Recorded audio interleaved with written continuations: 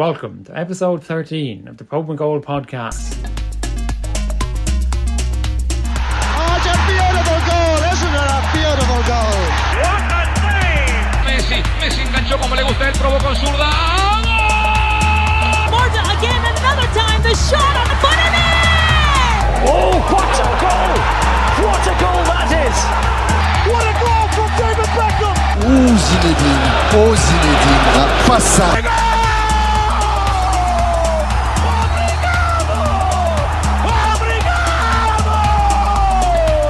Different class.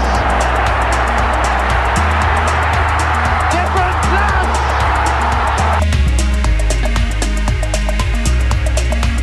My name is James Carew, co-editor of Pogba Goal, and you're listening to the 13th edition of the podcast, coinciding with issue 6 of our print magazine. Each episode features contributors to both the magazine and website, and to date we've featured everything from the three knees of Pavel Nedved to Bohemians in the time of Spanish flu, to football photography in Italy. Toggle back wherever you get your podcasts for previous episodes, and you can pick up your copy of Ireland's only football magazine in Eason's and Tuttle's outlets around the country, or online via pogbagol.com. On today's episode, we're talking to Ron Ullrich, a writer for the cult German football magazine Elf-Freund, on an article that appeared in the very first Pogba Goal magazine.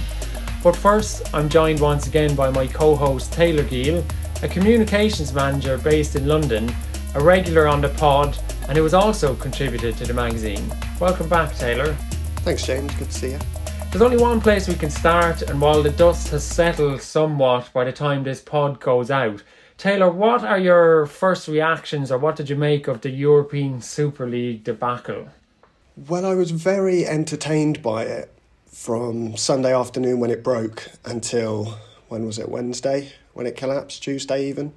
It's difficult to know what to say that hasn't already been said, but I'm glad it's over, and I'm glad it's not happening. And I'm hopeful that this is a kind of wake-up call against the commercialisation of football.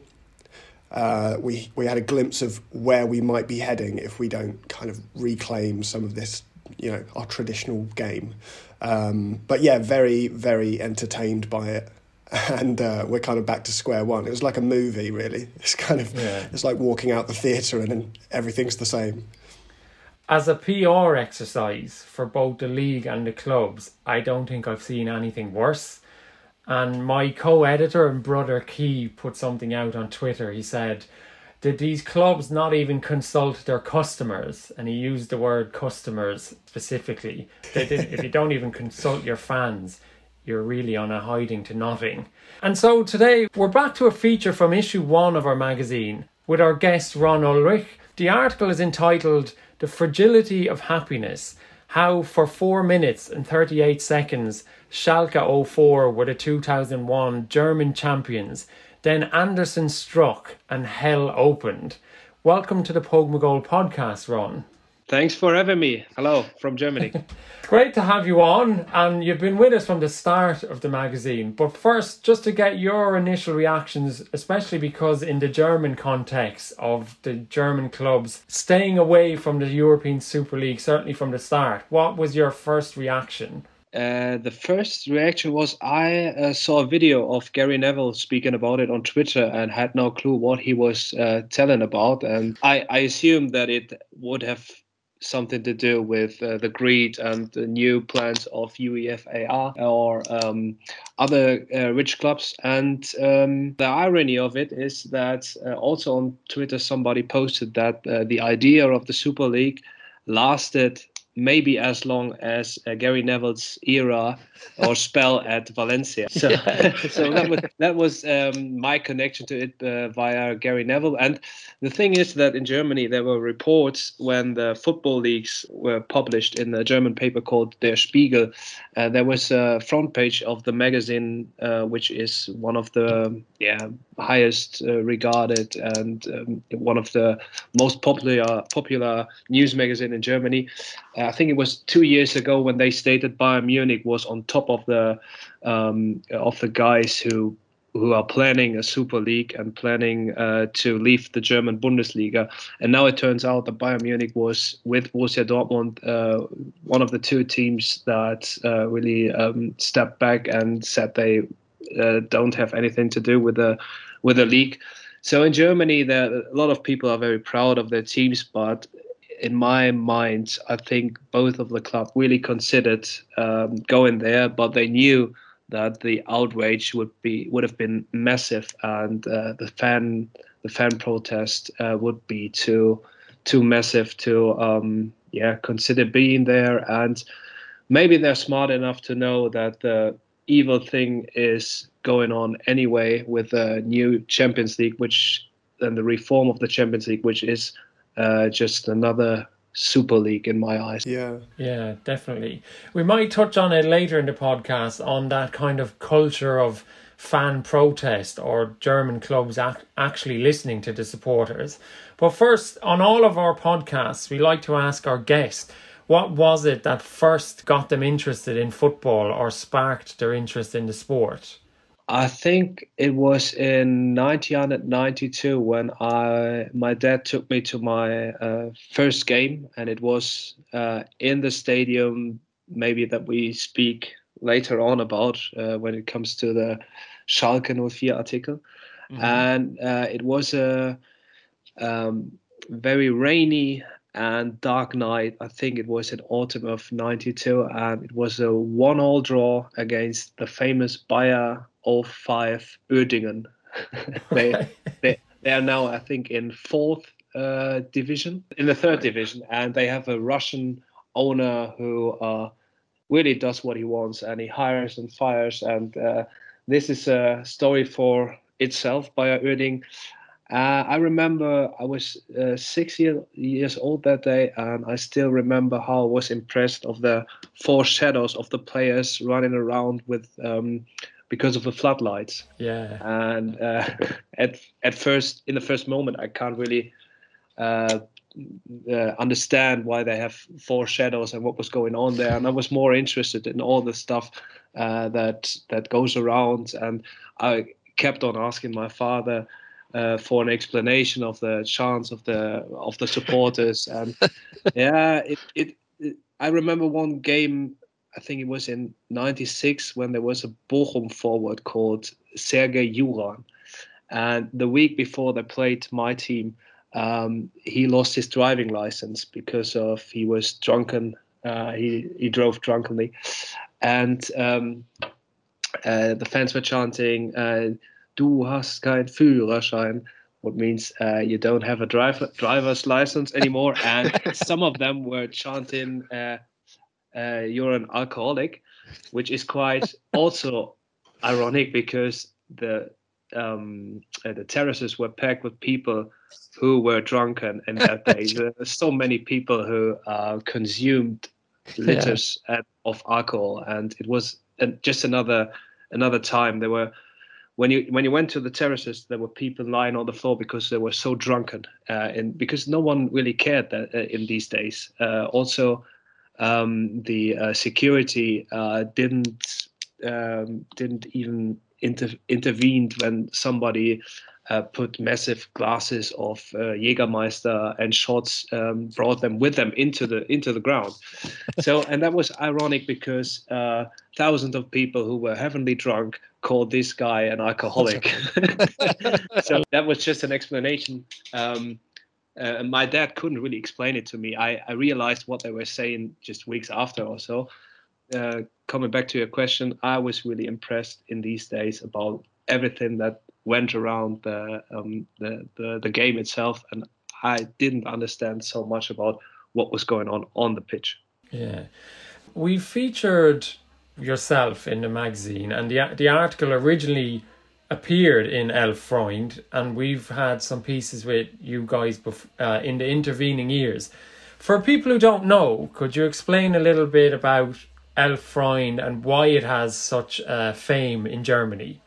Originally, it was a fanzine, and the role model was the likes of When Saturday Comes and other fanzines from England. And during the 90s in Germany, a lot of fanzines evolved, and one was a fanzine called 4 war die Welt noch in Ordnung from Arminia Bielefeld, which meant at 3:30 everything was okay. And 3:30 is the time for the kickoff in German Bundesliga. So they were saying until the kickoff everything was fine, and then they turned against us. So that was the name of the fanzine, and the founder and the chief editor, so to say, they weren't chief editors. They were just some fans printing something together. And his name was Philipp Köster, and he later on founded Elf Freunde as a, so to say, fanzine not for a special team, but for Germany and all other teams all together. And they started, I think, with 2 or 3 people in the year 2000, and then it became bigger and bigger, and now has been running for 20 years.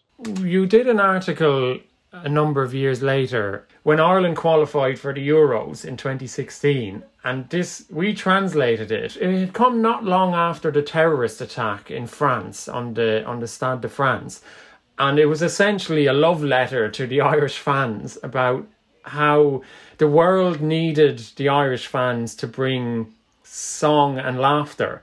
And this became one of our most popular articles because it was published in the national newspapers. It was read out on breakfast time radio by big celebrities in Ireland. Oh, really? Yeah, he forgot to credit us, but we let that slide. So yeah, the relationship with Elf Freund has grown over the years. And yeah, that was one of our most popular articles.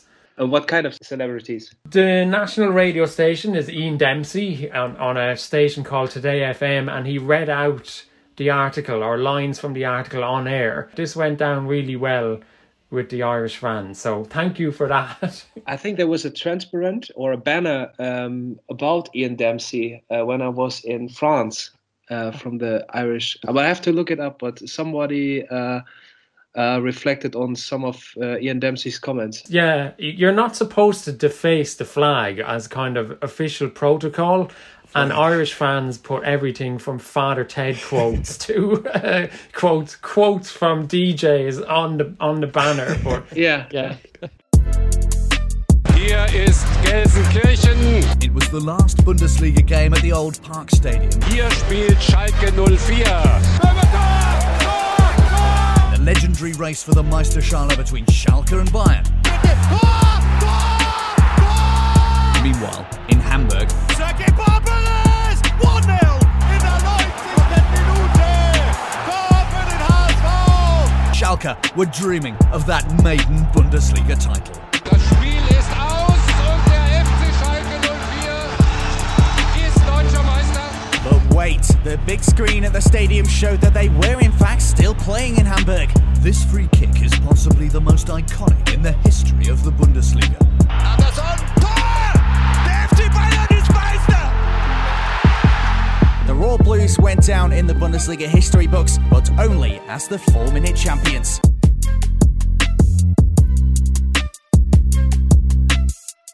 the article, to jump into it, to go back reading it today ahead of the podcast, it's such a good article, Ron. It's like, I think it's universal in that you take us on to the terraces and explain the different characters and the personalities involved.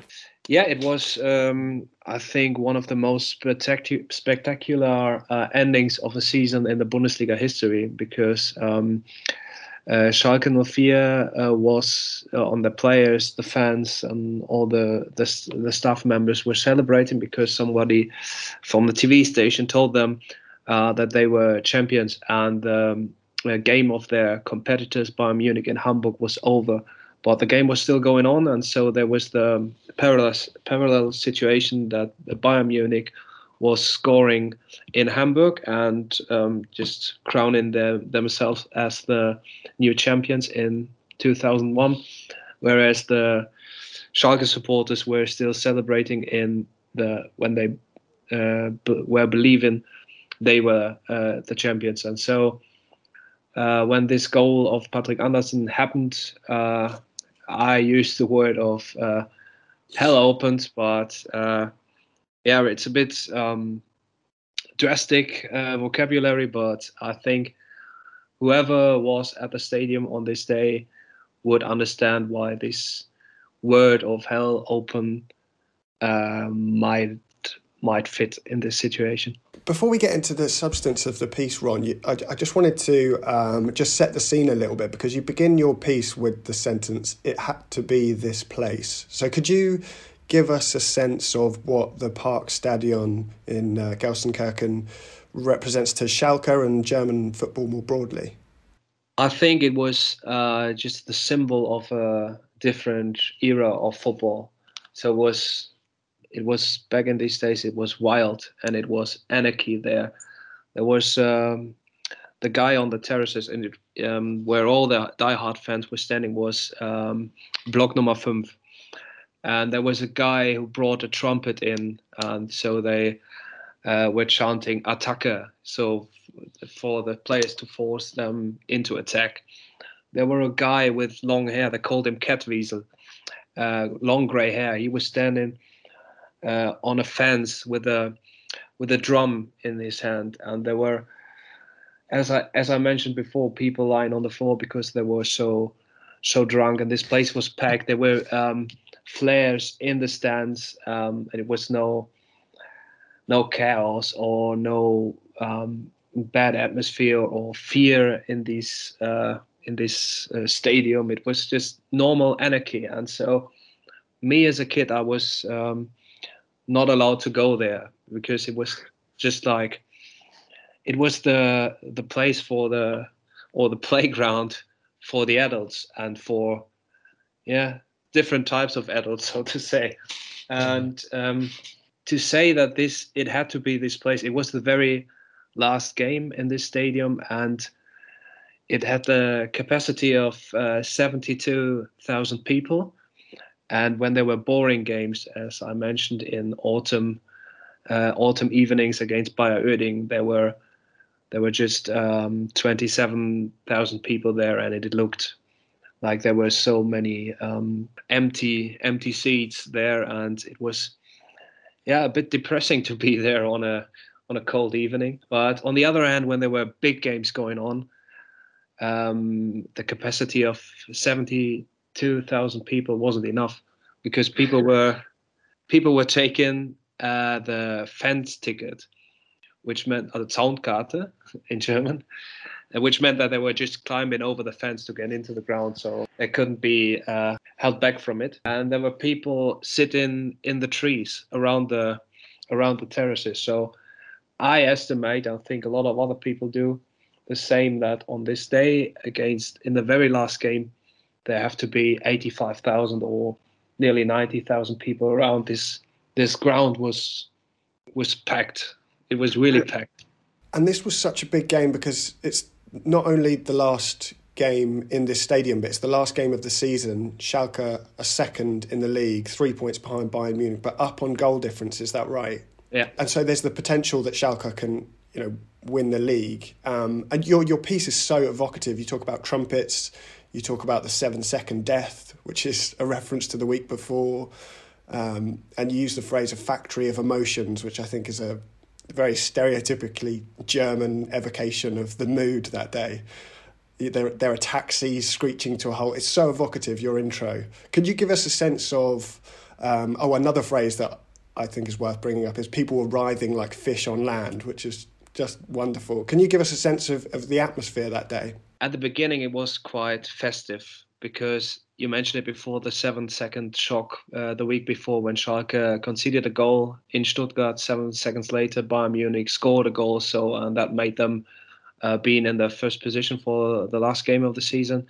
So that proved everyone that Bayern Munich will be crowned as champion anyway. So you can do whatever you want. Bayern Munich was well known for scoring in the last minute of a game and be very cruel. just like Manchester United was in the 90s. So I think a lot of people before the game just wanted to celebrate the season. It was an unbelievable season of the team, because before the season, Schalke was in the eyes of a lot of many pundits, was a contender for being relegated, and because there was so much chaos going on, so many injuries, and they didn't get so many good transfers. Just 3 transfers of no names and 1 transfer of Andreas Müller, who was he was hated by the Schalke supporters because he played before for their arch rivals Borussia Dortmund. So they just wanted to celebrate outstanding season and the last game of the stadium, and there were parades going on.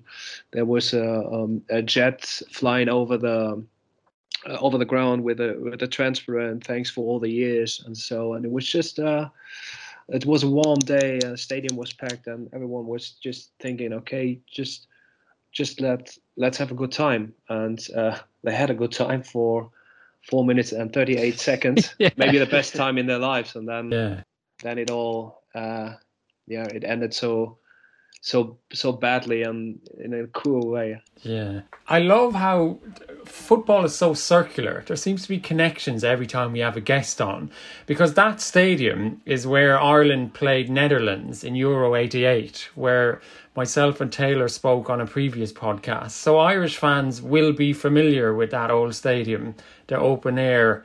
And so to delve into the history of it has been brilliant through this piece.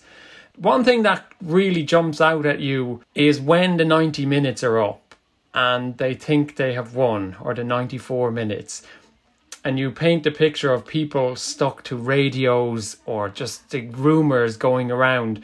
What a contrast it would be to today, where social media would be instant, that you would be perhaps watching a stream or getting information onto your phone, and the contrast of that time where you're depending on someone with a transistor radio or rumour or suggestion, and even people, as you say, looking in at the commentary box for confirmation from Hamburg. Yeah, definitely.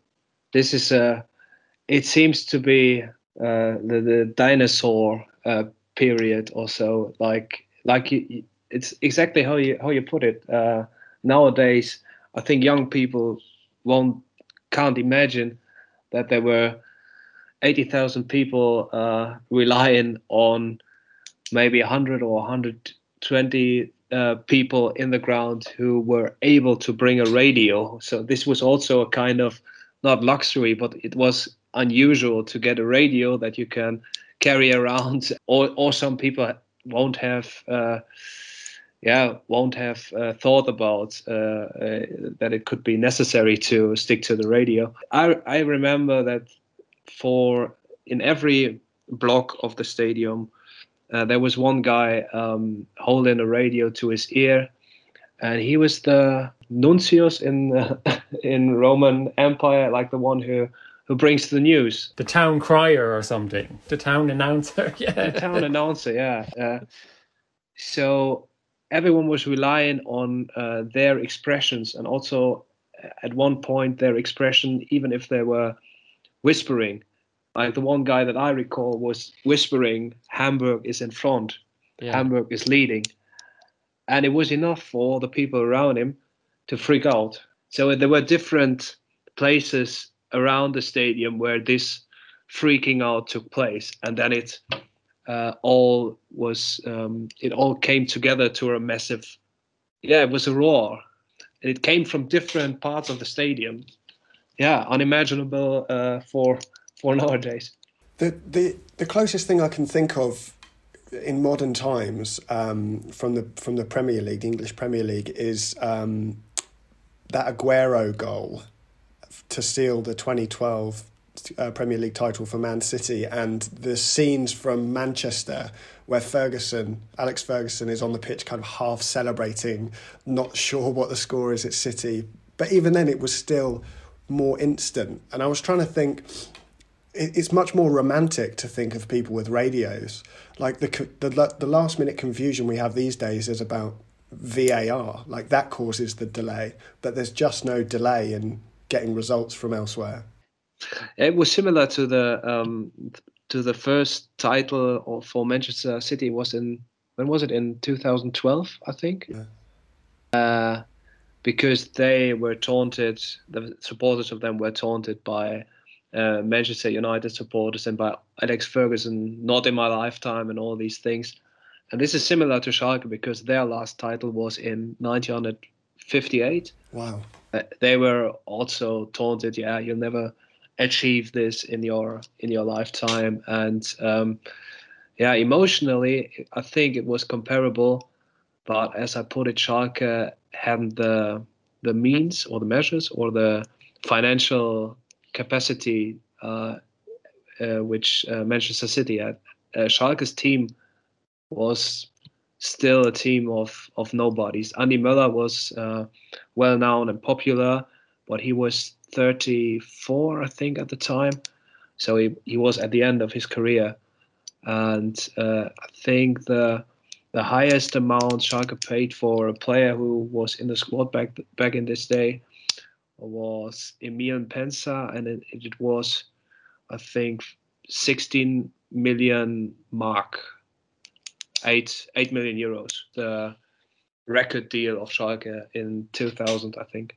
I want to jump into the article a little bit, Ron, because there's so many different personalities. So there's one, you mentioned a man named Michael Nicker, I guess is his name, who his friend is Thomas Spiegel, who's an employee at the club. And he jumps, thinking that the game is over, he jumps on his friend's back and he said, "If we are the champions, God can take me now." But he had suffered a heart attack the previous year, and he said, "I hope he doesn't keep to that arrangement." Yeah. The way you jump around a stadium and you have commentators and the coach, Rudi Azauer, you bring so many personalities to life. It's an incredible piece. And The Fragility of Happiness is the perfect title. It's so football can be so cruel. Yeah, we were talking about it when the piece was published, if The Fragility of Happiness was a bit too, how do you call it, cheesy, or just, with all the books where like the soft entertainment of royal families and all that stuff that the books and the magazines who are lying in the barber's shop here in Germany, so entertaining for old people, romantic stuff with castles and romantic pairs and all that, and horses and that. So I'm not sure about the word, but The Fragility of Happiness, it was a bit too. We were discussing it, but in the end, I think it fitted the report. I think it works. If ever you're going to use a phrase like that, it can be applied to here. Ron, as James mentioned, there's so many different characters in here.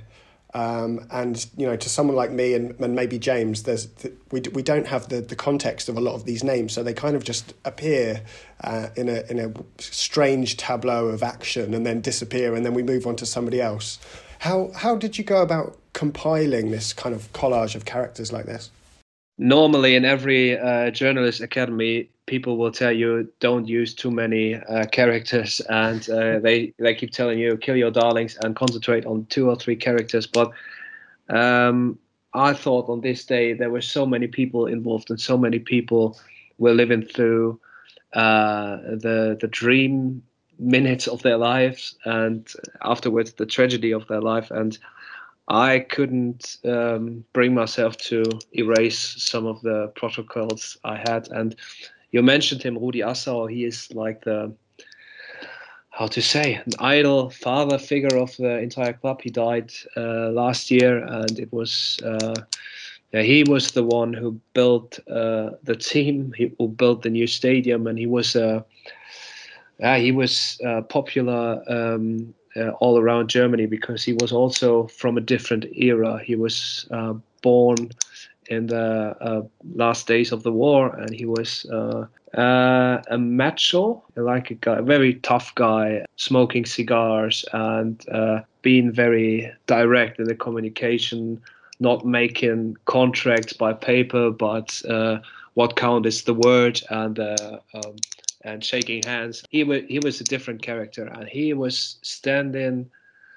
He was the one who, throughout the entire season, said, "We won't get champion, and who celebrates too soon will celebrate in a wrong way." He kept the fan base and the public down to earth, so to say, and he was the decisive figure because the one who raised his doubts about being successful in the end.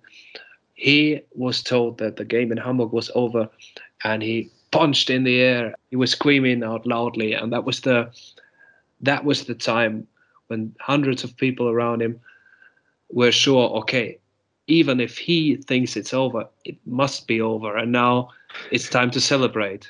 So he was an just interesting figure. Hours later, when the game was and the championship was already lost, so hundreds of people couldn't go home, and they were queuing around or walking around the offices of the club.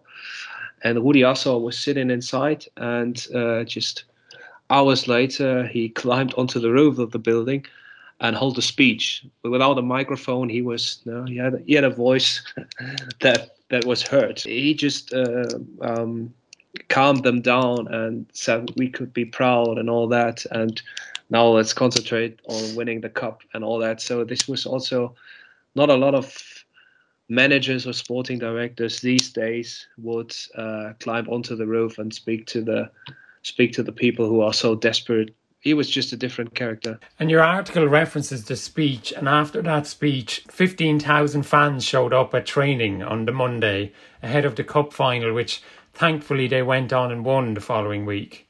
Yeah, the cup final was against Union Berlin, who played in the third division.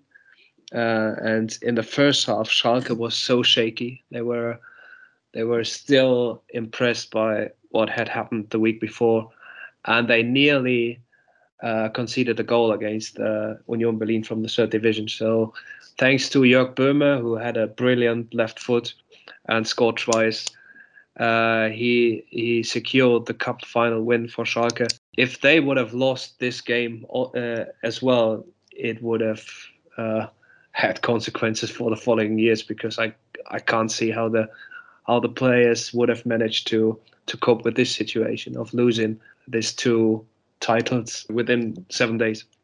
And that was the last day of the Parkstadion, and so this new arena was built, which I visited actually. I've been to the stadium. It's the Veltins Arena, or it was when I went. Yes. And it was Ireland played Germany in a Euro qualifier, and I had no tickets. I went with my friend, but we bought tickets outside for the German end. And so we had these stupid green hats on, and we were walking into the home section, and the steward just kind of looked at us. And he waved us in, but okay. I'm sure if you remember the game, Ireland scored in injury time through John O'Shea to draw 1-1. Yeah. And me and my friend sat in the German section, and we couldn't contain ourselves. We had to jump up and cheer, but the Germans, being Germans, turned around and shook our hands, probably secretly knowing that we're going to qualify anyway. It was the same campaign that Ireland actually beat Germany, but even then, the Germans know Ireland can have their fun, but we're going to qualify anyway. I thought you was about to say the Germans being German, they called the police, huh? No. I think Taylor might have a different experience as an Englishman, but they seem to like the Irish. Okay. But the new stadium, it's fabulous because they're known as the miners, the mining culture in the area. The player tunnel is made to look like a mine, a cave. But it's not got the same character as those old stadiums. I'm sure you'd agree, Ron. No. In a good way. In some cases, when there's a rainy rainy night, it's sometimes good to don't be wet from the third minute on. But also, it's not that you could conserve the anarchy and the spirit of the old stadium. But with different times. It's also good to have toilets which work. Yeah. That wasn't the case in the old stadium. Sure. So it's a bit more convenient or comfortable for families, and it also has a good thing about it that women and children could go there safely. And as I put it before, you wouldn't advise your children to go to where the diehard fans were in the old stadium. Ron, we're almost exactly 20 years on from this game that is the feature of your article. What's the legacy of this game like in German football and the minds of Schalke fans? Obviously, we mentioned that Man City, Man United 2012 final day, and there's been documentaries made about that. Is there a similar legacy attached to this game? Yeah, there were documentaries, and it has a special note because 20 years after, Schalke has been relegated to the second division. But I don't think that this stems from the tragedy of 2001. What one can say is that after this tragedy, Schalke desperately tried everything to win the championship or the German Bundesliga, and they invested money that they didn't have. That brought them in a situation of being in debt for many years, and it contributed to the financial disaster of nowadays. But I don't see that the players of the recent team that they have a connection or know what was going on in 2001.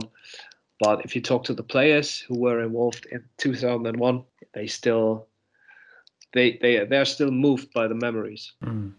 Ron, I didn't want to mention it, but Schalke have been relegated. Yeah. What is the feeling? Can they bounce back quickly? Or what is the current kind of structure of the club around this relegation? What impact will it have? Well, it is disastrous in every field. Regarding the players who were overpaid and had no clue what was going on with the club and had no ambition with the club.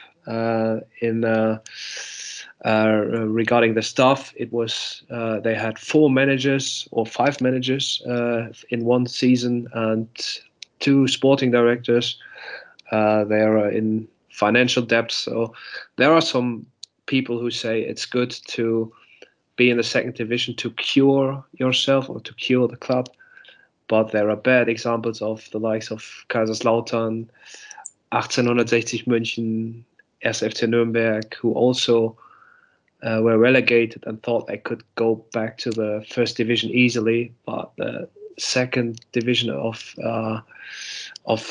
German football is really demanding, really a tough challenge. So it's not that easy to bounce back directly or immediately. The feeling is that they won't achieve it because at the moment they have no squad for it. They have no people in charge for it, and the second division starts right after the Euros. So it's a bit too tight to assemble a squad which could be successul. We touched on it at the start of the podcast about the power of German club supporters, and we see that in a variety of ways. There have been protests around, is it Friday night and Monday night games? Monday night games. There have been protests against RB Leipzig and that idea of a corporation owning a club. For the people who don't know, can you just briefly explain also the 50+1 rule with the supporters? Is it they hold a majority ownership?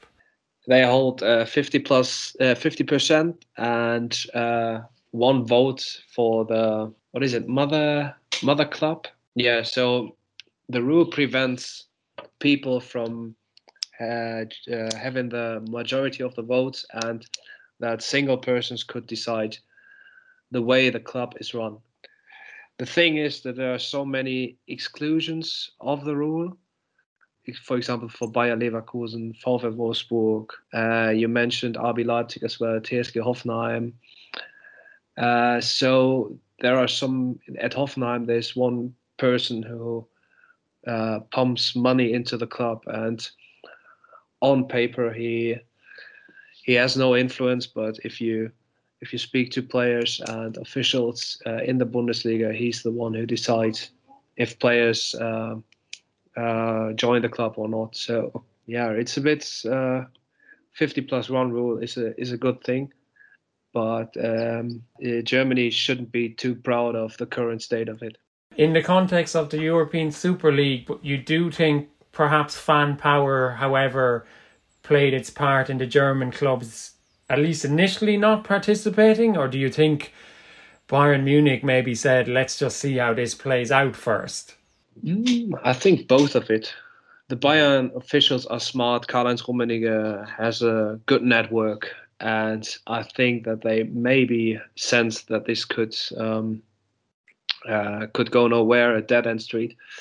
But also the criticism, if the stadiums were full at the moment, the criticism would be massive, and fans, especially the ultra groups, raised their voices, and they also put banners and transparents at the ground of Borussia Dortmund and Bayern Munich. But they also criticized in open letters and banners new ideas of the Champions League. And in my eyes, it's just another way of founding a Super League, because it is in favor of the status quo, that the rich clubs get more and more money. And I think that's the reason why Bayern Munich will be champion the 9th time in a row in Germany, because they spent 80 million on a defender, and 80 million, I think it's the amount of money a club like SC Freiburg have spent for 4 or 5 years for their squad. So it's no wonder that Bayern Munich easily beats the likes of SC Freiburg or other clubs. This kind of monopoly and domination in German football, do you see it as a problem? And if you do you see a remedy to it that's readily available? It is a problem, because there's a quote of a German national manager, Sepp Herberger, who led Germany to the World Cup win in 1954, and he said, it's simply that way. Why do people visit the games? Because they don't know the result. But in the past years, everyone knew the results. When Bayern Munich was playing some team, it was quite rarely that they were beaten by, I think, just 2 times by Borussia Mönchengladbach or somebody else. And the remedy would just be that the TV money would be put out in a different way. So put out more in an equal way. Germany can't say that they're against the reform of the Champions League, but Bayern Munich and Borussia Dortmund won't vote against their own interests. And but it's up to the Liga to sort out their own TV money deal, and just try to give it out in a more American way, to give more money to the clubs down the table, and not more money to the rich. So this would be some idea, some remedy for curing this situation. And for anybody that's not familiar with the situation, why can that not be actioned? Like, obviously there's a majority of teams in the Bundesliga that would be in favour of a fairer redistribution of the TV money. I don't know really. Bayern Munich and Borussia Dortmund and the clubs who are involved in the European competitions say that they are responsible for getting all the money, getting the TV deals, and so they're against redistribution though. So I can't see why they maybe the smaller clubs don't have enough power or influence in the decisive commissions at the DFL, the Deutsche Fußballliga. They could change it, and they have all the rights in the world to do that. And I can't see at the moment why it hasn't happened yet, because this would be key, and it also would be a good thing for Bayern Munich, because in the end they profit or benefit from a higher interest in the Bundesliga. It could only be generated when there is an interesting competition, which wasn't the case in Germany for the past 9 years. It's a problem not confined to Germany, but often we do look to Germany and German football to set an example.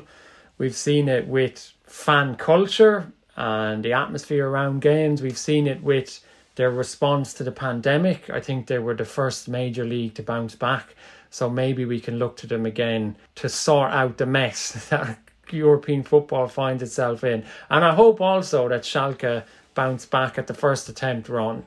It's been brilliant to have you on. It's been brilliant to reconnect with you after 6 issues of the magazine. I know you said off air you made it to Dublin to meet our co-editor Key. I hope you had some proper Guinness while you were there. Yeah. I love your magazine, and I love Ireland. That is not the case. I don't just say that because you're from Ireland, because I proved it. I proved it in an article that I really have some admiration for the Irish people. I was also there when David Gray had a gig in Wrexham. Not Wrexham. What is Wexford? Wexford. Yeah. I've also been to Wexford, so people from Wexford listening, all the best for you. It was a great night out, and several Guinness, pints of Guinness, yeah.